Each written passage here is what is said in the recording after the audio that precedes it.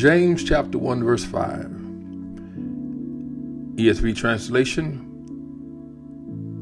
God's word says this: if any of you lack wisdom, let him ask God, who gives generously to all without reproach, and it will be given him. Today's prayer thought is simply knowledge.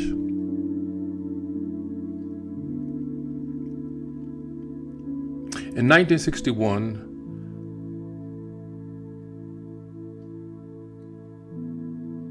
a comedy entitled The Absent-Minded Professor is about a chemist who is a professor who becomes so engrossed in his work that he misses his own wedding, not once, not twice, but 3 times. Most people remember the movie for something other than the professor's romantic woes or fumbles or his stumbles, but most remember his great invention called flubber, don't we? That super rubber that leads the basketball team to victory when placed on their shoes. The movie, however, is a great reminder that even great intellects can sometimes make a mess of their own personal lives when left to themselves. I don't have to tell you how this works in and through and around our lives. We live in a day that is consumed with knowledge. We're traveling faster. We're flying higher. We're going further than any generation in history of mankind. And yet, the knowledge explosion doesn't necessarily translate in to wiser men or women. We have at our fingertips smartphones, and we have the World Wide Web. Books are readily available, but yet it doesn't translate into making us a wiser generation. And can I just point out something that is probably obvious to all of us? And that is, a person can have a PhD from a major school and not be wise. A person can be renowned and be a renowned expert in their field or profession and still not be wise. Wisdom is not knowledge. Wisdom is not education. Wisdom, ladies and gentlemen, is not the possession of information. Let me give you an example. Most of us are familiar with the name Albert Einstein. He is considered one of the greatest intellects this world has ever seen or ever known. And in fact, when he died, his brain was removed from his body and this dissected in search of learning how and why some people are intellectually superior than others. There's no question that Einstein was a brilliant man, but I'm not so sure that he was very wise.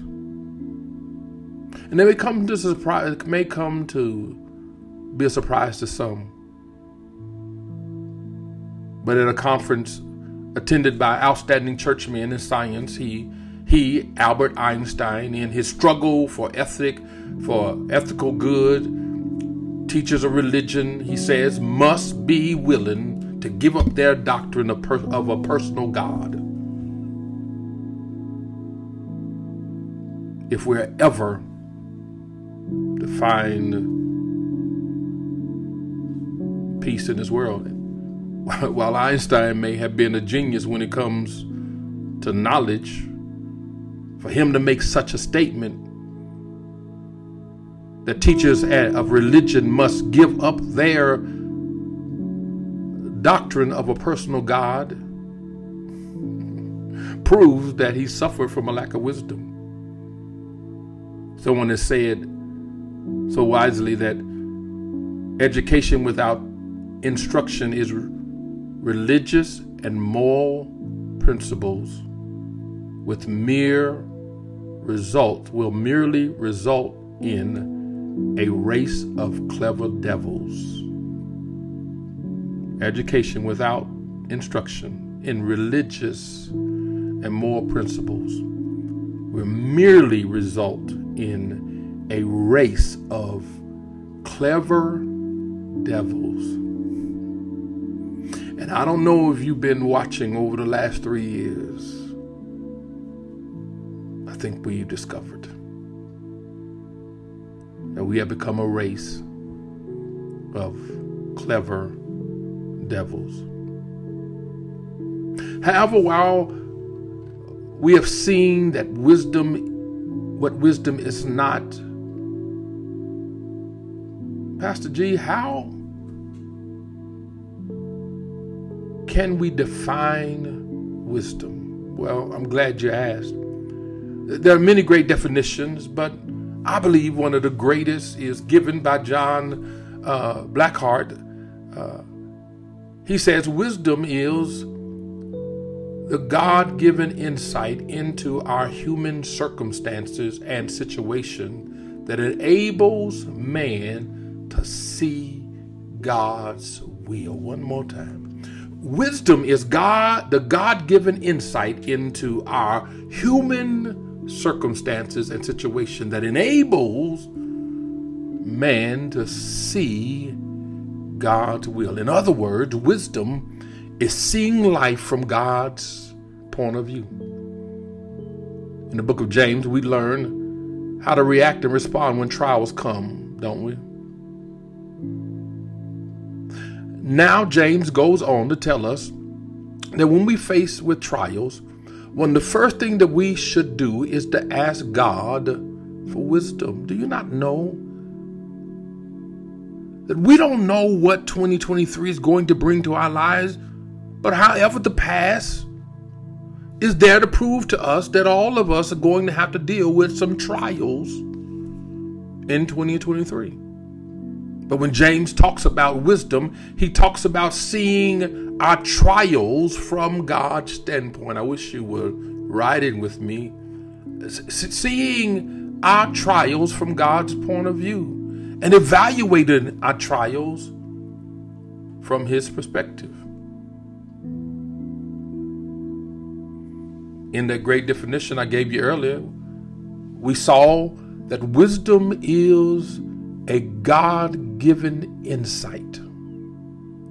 That wisdom does not come from us or from any other human or earthly resource. That wisdom only comes from God. James says, if anyone lack wisdom, let him ask God, who gives generously to all without reproach, and it will be given to him. Listen to what James says. James says, knowing this kind of wisdom comes from God and God alone, notice how God gives us this wisdom. He gives it generously. He gives it to us graciously, and he gives it to us genuinely. Possibly the greatest example of life and wisdom comes from, you guessed it, King Solomon. As you know, Solomon was the wealthiest as well as the wisest man that ever lived. Although I have never understood how a man with 300 mother-in-laws could ever be considered wise, but the Bible says he's was the wealthiest and wisest man. Yet one night God gave Solomon one wish. God gave Solomon a blank check that he could fill out with any amount that he desires. And in 1 Kings chapter 3, verse 9, Solomon declares his wish. Give therefore your servant an understanding heart to judge your people, that I may discern between good and bad. For who is able to judge this? In other words, Solomon chose and asked God for wisdom above anything and everything else. James seems to say the same thing, doesn't he? As we see our need and ask God for wisdom to handle the trials of life that will come to us in 2023, God in return gives us graciously and generously the wisdom that is required. And where wisdom is required, wisdom is received. Let me pray for you. Loving Father, as the pressures of life comes, as we move from day to day in this new year that you have so graciously given to us, Father, we have no idea what this next 12 months are going to bring, but one thing is sure, that we'll have ups and downs. We'll have good times and bad times. We'll have sunshine and we'll have some rain. But Father, I pray now that we'll be able, that when those times come and we're pressed hard and we're pressed down, that we'll be able to hold fast to our faith and that we'll be able to patiently endure all things. Give me, I pray, the wisdom that I need to face the future with joy, knowing that my life is hid with Christ in you. Help me to grow in grace and in wisdom as I rest in your love, trust in your word, and follow your way. In Jesus' name I pray. Amen. And